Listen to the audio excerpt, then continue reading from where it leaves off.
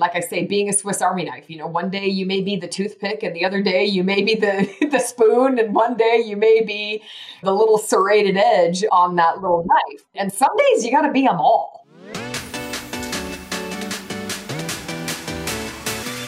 Hi, I'm Nils Vinja, and you're listening to the B2B Leadership Podcast, a show dedicated to demystifying leadership development, one conversation at a time. Each week, I sit down with leaders in the B2B space to discuss their journey and what they've learned along the way. This podcast is brought to you by the B2B Leaders Academy. The cost of not consistently developing your leadership skills is enormous, and the B2B Leaders Academy features monthly leadership training and live coaching. Being a great leader isn't hard. You just need a guide and the right set of tools. So head on over to b2bleadersacademy.com to join and become the leader you have always wanted to be.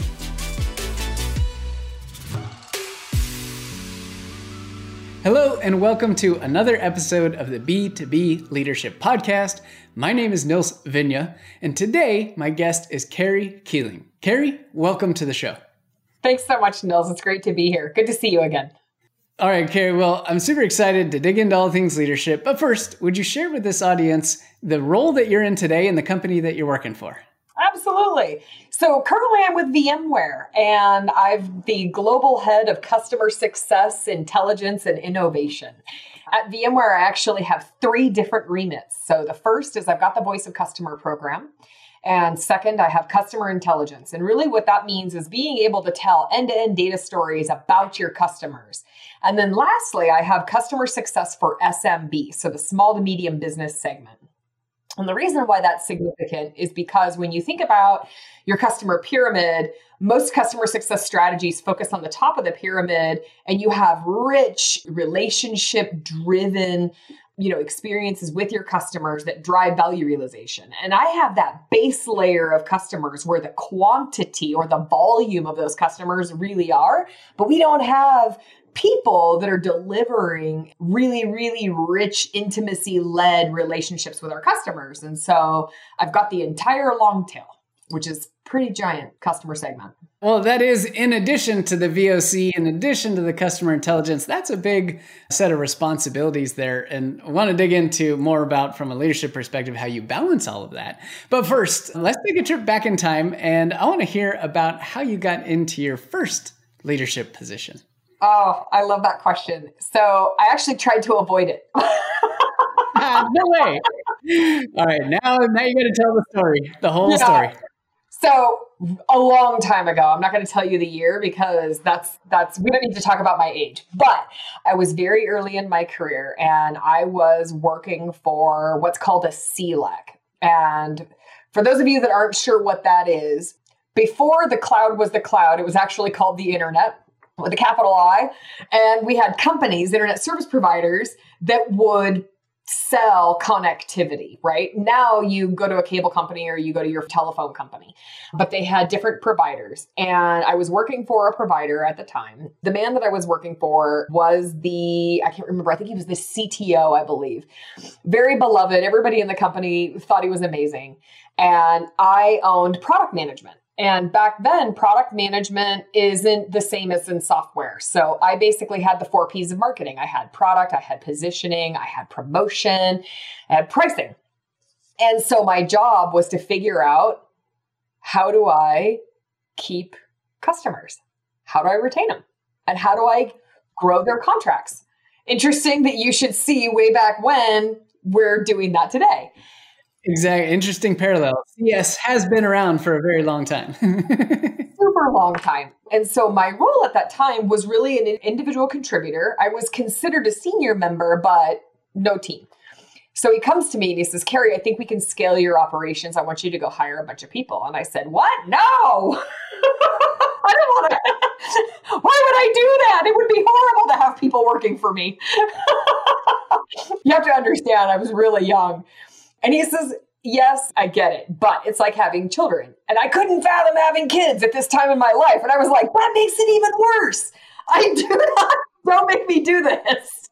Not the best choice of words there for the boss. Right. I mean, he was trying to inspire me, bless his heart. But I'll tell you, it just scared the daylights out of me. I was like, employees are like kids. I'm out. I'm not doing it.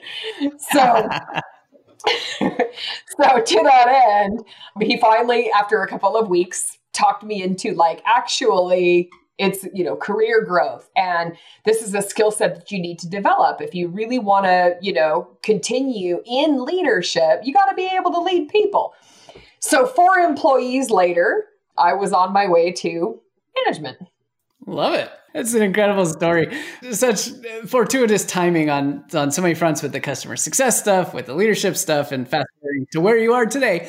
So in that first role where you initially were a little bit scared and hesitant about what this all meant, I didn't even want to get to it, tried to avoid it. Tell us a little bit about how did you successfully navigate that situation? Obviously, you've been very successful in your career and to date. So how did you actually get through that initial transition from IC to leader? If I'm honest, I feel like I probably could have done a better job at it. The way that I got through it was I really attached myself to other people managers around me. Wanted to learn, what do I do? How do I do it? What do people need? And it is a lot like, it requires a lot of intuition too. What do people need? How do I, show up? Do I need a team meeting? Like I literally started with nothing. How do I pull people together? How do I even find somebody that I want to be, that I want to have on my team? I tried really hard to just bolt myself to the senior staff. So the CEO, the CTO, the VP of marketing at the time, and try to learn from them. And the reason why I think I could have done it better is because I depended heavily on other people to show me the ropes. But what I didn't have was a baseline for what good looked like. So when you're depending on other people to show you the ropes, are you getting the right information? And I'm not saying I didn't get the right information, but what I'm saying is that I just took everything for gospel. Like George said this, therefore it must be true. Sally said this, therefore it must be true. So the baseline for what good looks like is the thing that I was missing. And hindsight being what it is, that's probably the thing that I would change.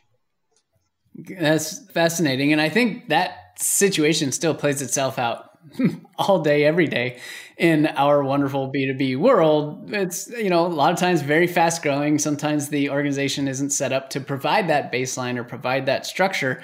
I'm curious, at what point later on down the line did you realize that observation and just blind gospel just wasn't going to cut it, and that maybe there was a different way or a foundational layer that you wanted to get or you acquired? How did you come to that realization? It actually didn't happen anytime soon at that point in my career, Nils. It really took me, I would say it was probably 10 years into people management when I started to take stock of different styles, different processes, how different philosophies, if you will. And because this thing called LinkedIn entered the scene. And that was when I was able to kind of get out of the bubble that I was in and start to learn from other people who were thinking about it differently. They were talking about people leadership. They were talking about growth and development for their employees and even those around them. They were talking about, servant leadership. I don't know that it was called servant leadership back then. I can't recall when that term entered the market, but in any case, you're right. So that's when I really started to become exposed to, oh, wow, and I got to be transparent here. I would say I was kind of in a bubble, like, what you're around. So I think through the power of social media, I picked my head up and went, oh my goodness, there's so much more. That can be an incredible, eye-opening realization, right? Like, wait a second. This doesn't make sense. Like that may have worked for that person, that individual, but that doesn't apply to me. And look, this person's saying something else. And there's actually 1,000 different opinions on how to do this. Which one is right? And what's right for me? It's true. There's 1,000,001 books on management and leadership. And there's so many books out there that are great. But at that time in my life, I was not reading books. I was talking to people, listening to experiences, those types of things. So when I say I was in a bubble, it was probably a chosen bubble because I could have gone to, management books and whatever. But for me, I felt the richness of a dialogue between leaders provided me with a lot more than pages 15 years ago, 20 years ago. Certainly. The initial crew that you were attached to, the CEO and the CTO and the VP of marketing, I mean, those are tremendous people with a lot of influence and shaped your organization. So you had a lot of trust with them anyways. Why wouldn't, you wouldn't necessarily question them right from the get-go unless there was some extreme circumstance, but there was a lot of trust there. Now, fast forward a little bit and you've worked inside of large organizations, as you are now with VMware. You've worked inside of small organizations at the startup level, and leadership looks different in every single different place I think that's on your resume. So curious for the core themes that you've seen and embodied yourself or just observed that are really, really important. And maybe we can just break it apart between the startup world and the larger organization, more established organization, I'll call it, world. I think in the startup world, some of the differences for me were really about resiliency. And because change, so much change. I mean, change, they use this term, the collective they use this term, change at the speed of business. What that means in English is fast, right? What was true yesterday is not going to be true tomorrow. You can just bet your next 6 paychecks on that. So I think in the startup world, having resiliency and teaching resiliency, right? Or looking for resilient skill sets is really, really important for leadership. Sharing, what are we doing? How is this changing? Why is this changing? What's in it for you? That's also really critical. That's probably one of the most important things in the startup world for me. And then also being a Swiss Army knife, because, in leadership, a startup is not going to be funded to the point to where everybody's going to go be the VP of something, right? You may be the VP of many things or the director of many things. Yes, I mentioned resiliency, but also flexibility. And like I say, being a Swiss Army knife, one day you may be the toothpick and the other day you may be the spoon. And one day you may be the little serrated edge on that little knife. And some days you got to be them all. Those are the biggest things that I learned. When you switch gears to a larger organization, resiliency, yes. Change, absolutely. It doesn't change at the breakneck speed that a startup does. But I would also say communications. Becoming a professional communicator is critical. It's easy when you're in a startup because you can just grab somebody and say, hey, right, this is changing, or we need to do this differently, or, hey, I have a new plan. But at the leadership level, when you're in a larger organization and especially when you're communicating with thousands of people, it has to be well orchestrated. It has to be clear. You have to make sure that are the words that you're using the words that you really mean? Don't confuse people. And you have to communicate frequently, by the way. So to that end, that's kind of how I saw things changed. I also think that patience in a larger organization is really critical. And the reason why is because you are dealing with so many people. For example, VMware's got 40,000 plus employees. I worked at Oracle, and I think at that time they had 170,000. Please don't quote me on that number, but it was over 100,000 employees at Oracle. And so when you think about how many people were you interacting with and how many people do you need to communicate with, you're not going to just motor on and you have to bring the team and the company and other, organizations along with you. I'm curious to dig in a little bit more on the becoming a professional communicator. And you hit on a couple of key points there. The fact that you're dealing with potentially thousands of people, the fact that you have to be very careful with your language. But can you share a little bit more about what being a professional communicator means? Because I think there's some parallels, then definitely some things that even in the startup world, leaders can take note of as well. I like that question. And this is a lesson that I've learned recently, by the way, because you never stop getting better. You never stop figuring the collective it out. So VMware promotes diversity and inclusion, and that's one of our core values. And many companies are starting, right, to look at diversity and inclusion. And I have a tendency to speak in colloquialisms and very colorfully. And it occurred to me that I have a global team. And I love using sports metaphors. So I'm a baseball person, love baseball. So I'm always, like I'll talk about, hey, well, let's bunt. And so that means let's get some quick wins. We're going to nibble away. We're going to do this and then do that and do that. And every single time, right, we get a little bit closer to having a home run, which means that for those of you that are not familiar with American baseball, that basically means that you get a point, right? You go around all the bases and you get a point. You can get multiple points. We won't belabor how the scoring works, but that's basically what that means. And it occurred to me, I have people from multiple countries that don't know American baseball. They have no idea what I'm talking about. They have no idea. I'm saying bunting. I'm saying we're going to, let's take a double out of this one or whatever. And I saw this one day. I know I look ridiculous right now, but I saw this in my meeting. And then there were people that were typing to one another. I imagine, this is, my imagination, but I'm imagining they're like, what is she talking about? So I internalized that and discovered, oh my goodness. So anytime I found myself using a metaphor, and it still comes out by accident, I have to stop and then I have to define it. For those of you that aren't familiar with American baseball, or for those of you that aren't familiar with American pop culture, this is what this means, right? I mean, and that's been a recent realization.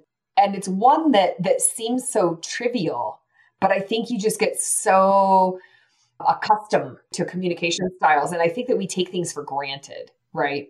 That's a really great story and a perfect example of how easy it can be to just assume that everybody else knows what you know. And not even remembering, sometimes it's just for no other reason than you forget that you're talking with people who don't even live in the United States. And even in the United States, there's only a small percentage or a percentage of the population that pays attention or has any idea what any parts of baseball actually mean. So that's really, really good story. Totally true. I think there's another thing that I just want to add one other piece. So that was a recent learning. And then I had another recent learning, and I have to laugh because it is top of mind for me, is not taking an inventory of all the people that need to be communicated with. In a larger organization, you're going to do something. You're going to build something. You're going to send something out. You have a new strategy. You want to teach somebody something. It doesn't matter, right? Insert activity here. Usually in a startup, right, you can blast out and people get it. You got 100, 200 people. They're like, yep, got an email from Nils. I'm on the same page. Here we go, right? We're going to go do whatever the thing is. In a larger organization, you actually have to be thoughtful with who am I communicating with? Not just what am I communicating, but who am I communicating with? And I can't tell you how many times I have looked over certain teams, or just simply it hasn't even occurred to me that one other team may need to know what it is that I'm doing or I'm trying to communicate with other teams.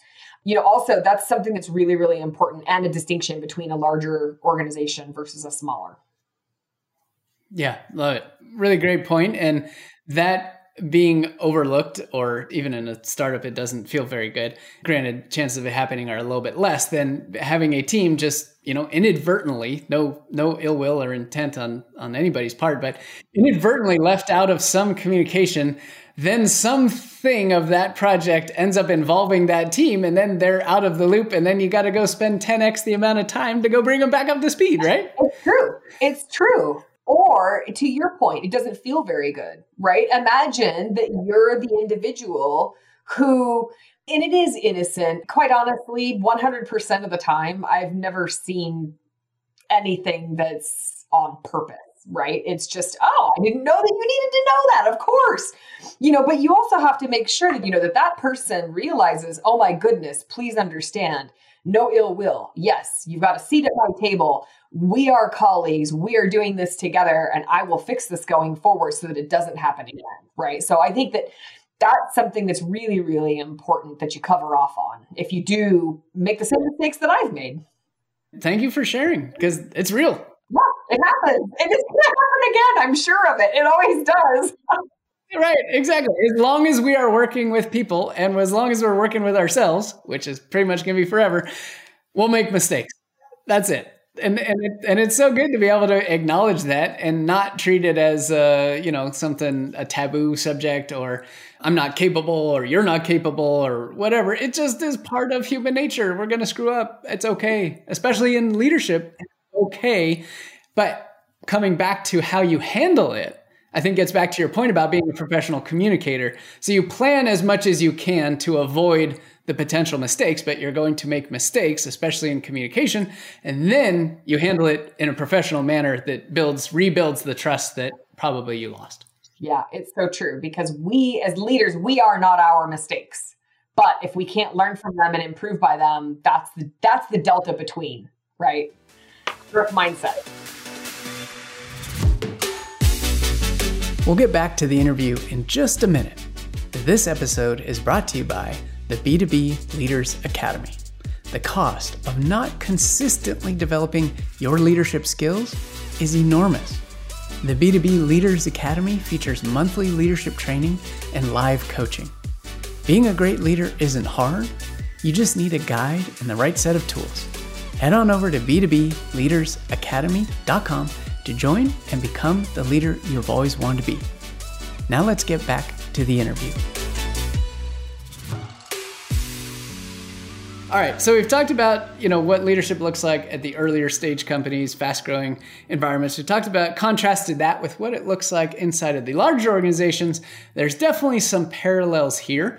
I'm curious for, the leaders within your organization, and not just necessarily today, but the people you've worked with and for in the past, at Oracle, at Blue Nose, at VMware today, right? At your CEO at the very, very beginning who, and your VP who wanted you to take this leadership position on. What would you say are some of the key characteristics that you've seen be incredibly important in the people that you have admired most from a leadership perspective? So first, humility. So we talked about we are not our mistakes, right? There are many leaders who would rather die than admit that they made a mistake or that maybe made a bad decision. In my opinion, that's not very leadery of someone, if you'll forgive the term. Somebody that doesn't take themselves too seriously is a critical attribute of somebody who is a really solid leader, because that is the mind of a person who says, yeah, okay, I get it. I could have done it better. I could have done it differently. Or I'm going to take some of this experience because that worked really well. I'm going to leave the rest behind. I had another experience. We tried it this way. I'm going to grab that and I'm going to leave the rest behind. And now I'm going to combine it and hope that I even get a better outcome, right? So I think that's really critical. I also think that somebody from a leadership perspective, I think somebody that's got a really high IQ or EQ, because we're dealing with people, and people have feelings, they have thoughts, they have families, they have personal problems, they have personal needs, they have personal goals. And if you can't relate to that as a leader, it's going to be really, really hard for you to build deep and rich relationships with the people around you. So I think EQ is really, and I don't just mean charisma, by the way. How do you connect hearts and minds with the people around you? I would say that attribute is quite rare. The other thing, again, is a good communicator. Where's my value? What am I doing? What's my seat on the bus? And by the way, where's this bus going? And how do I grow? I think, that is really, really important. So somebody that can be very clear and very transparent. This is where we're going. Here's the finish line. You're sitting in seat number 4 and I see your role as this. And again, you'd be surprised how many people don't do that. They hire a team member for a role and there you sail off into the sunset doing the role. The box is checked. The problem is solved. I can move on to something else. That's right. This has been taken care of. And so a lot of that, it ends up getting to, that's where you start leaving people behind if you're not careful. Those, I think, are the 3 top attributes that I look for in a good leader. There's also business attributes, right? Don't get me wrong. There's somebody that's financially savvy. There's somebody who's been there, done that. There's somebody that knows their craft, right? So I live in the customer success world. I'm looking for a real strong chief customer officer or a real strong board of directors or CEO or CXO type staff. I kind of look at those as more mechanics. For me, I think a leader is really more about the soft skills. So I love you highlighted humility, own your mistakes, and don't take yourself too seriously. High EQ, like understanding that people are human, We all have feelings, we all have thoughts, we all have families. Being able to connect with them and then connect the hearts and minds, and being a professional communicator, understanding where's the bus going, who are these people in the seats on the bus, what roles do they play? And leadership is not about hiring somebody to run a particular division and then saying, I'll see you later. Thanks. That's just the starting point, is getting them on the bus. But for them to stay on and to be a really active part, you have to continuously be communicating with them and working with them and partnering with them to help make it all make sense. Because there is some adage, and I've had conversations, I don't think you and I have touched on this before, but I've had conversations with others, and there's a very well-known entrepreneur who has this quote about, I hire great people and then I get out of their way. I'm curious for your take on that. I'll share my opinion, but just that kind of sentiment that my job is to hire incredible people and then get out of their way and let them do what they do. What do you think about that from a leadership perspective? Ish. I think ish.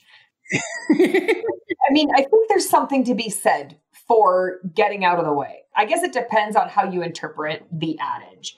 And by that, I mean, don't micromanage. Nobody needs their boss to be in their business inspecting every little thing every minute of the day.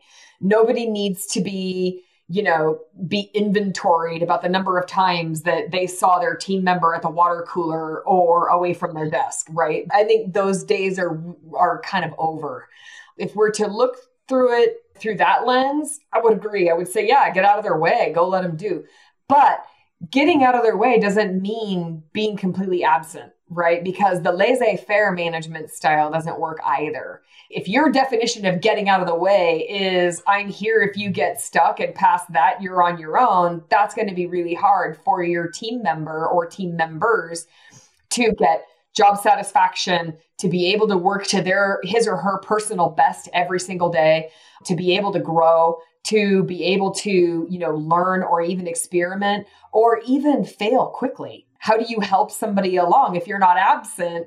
People are going to make mistakes as well. And quite honestly, I want that to happen. I don't want my team to fail, but I do want them to make mistakes. And I want them, because in my mind, they're pushing the boundaries of what the possibilities are. Great. Yeah. Go break stuff. Let's figure it out. Bang. Oh, we shouldn't have done that. Let's go do something different. So I really think that those types of environments are great. And the leader bears the burden of creating those environments and coaching through those environments.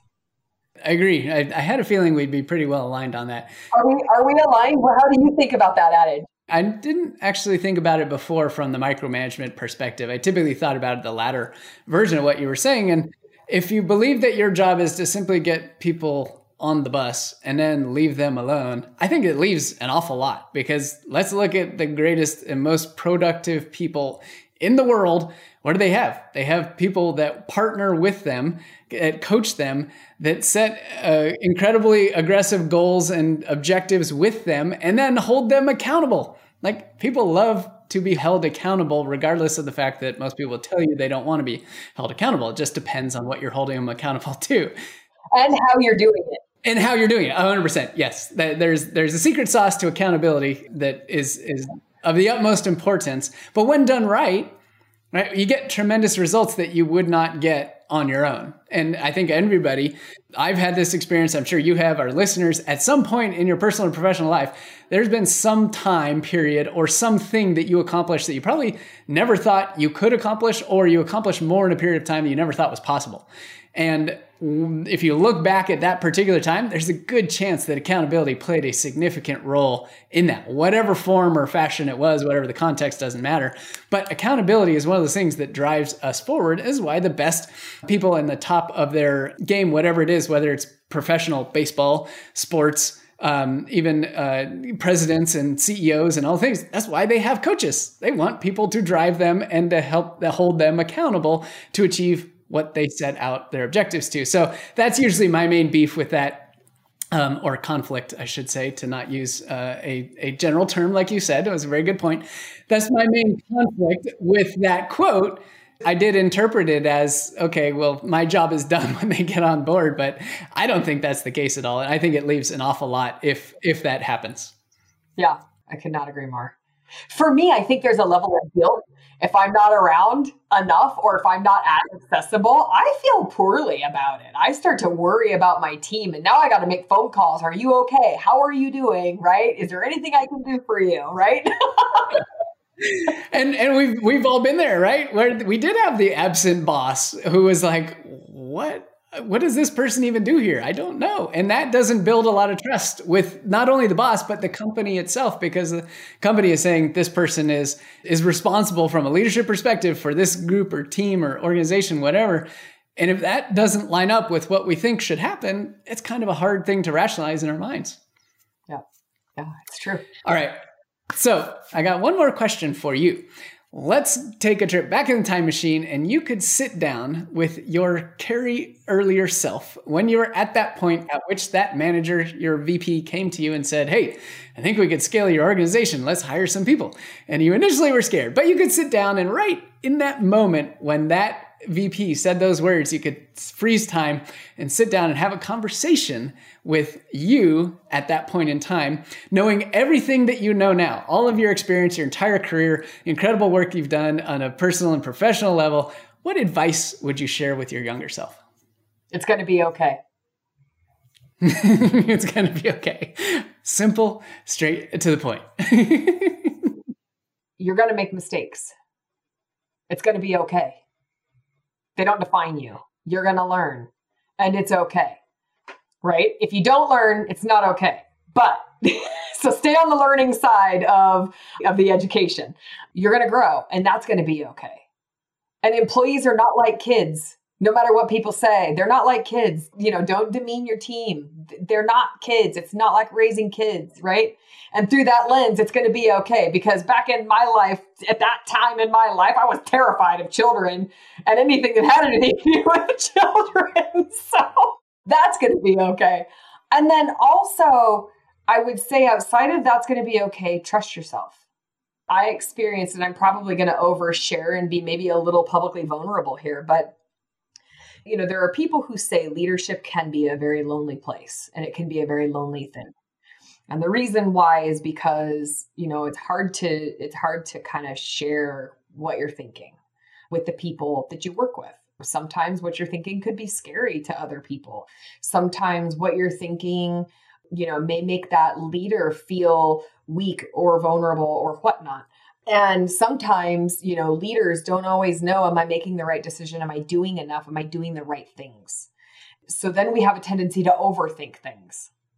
That's what I mean by trust yourself, because, we all have good instincts and we all have really good intentions. And if you lean in with the best that you can possibly do for your team and the best that you can be for your team, the days when you're not your greatest or the days where you're like, I could have done that better, those days, they're easier. And that's makes it okay, right? So trust yourself.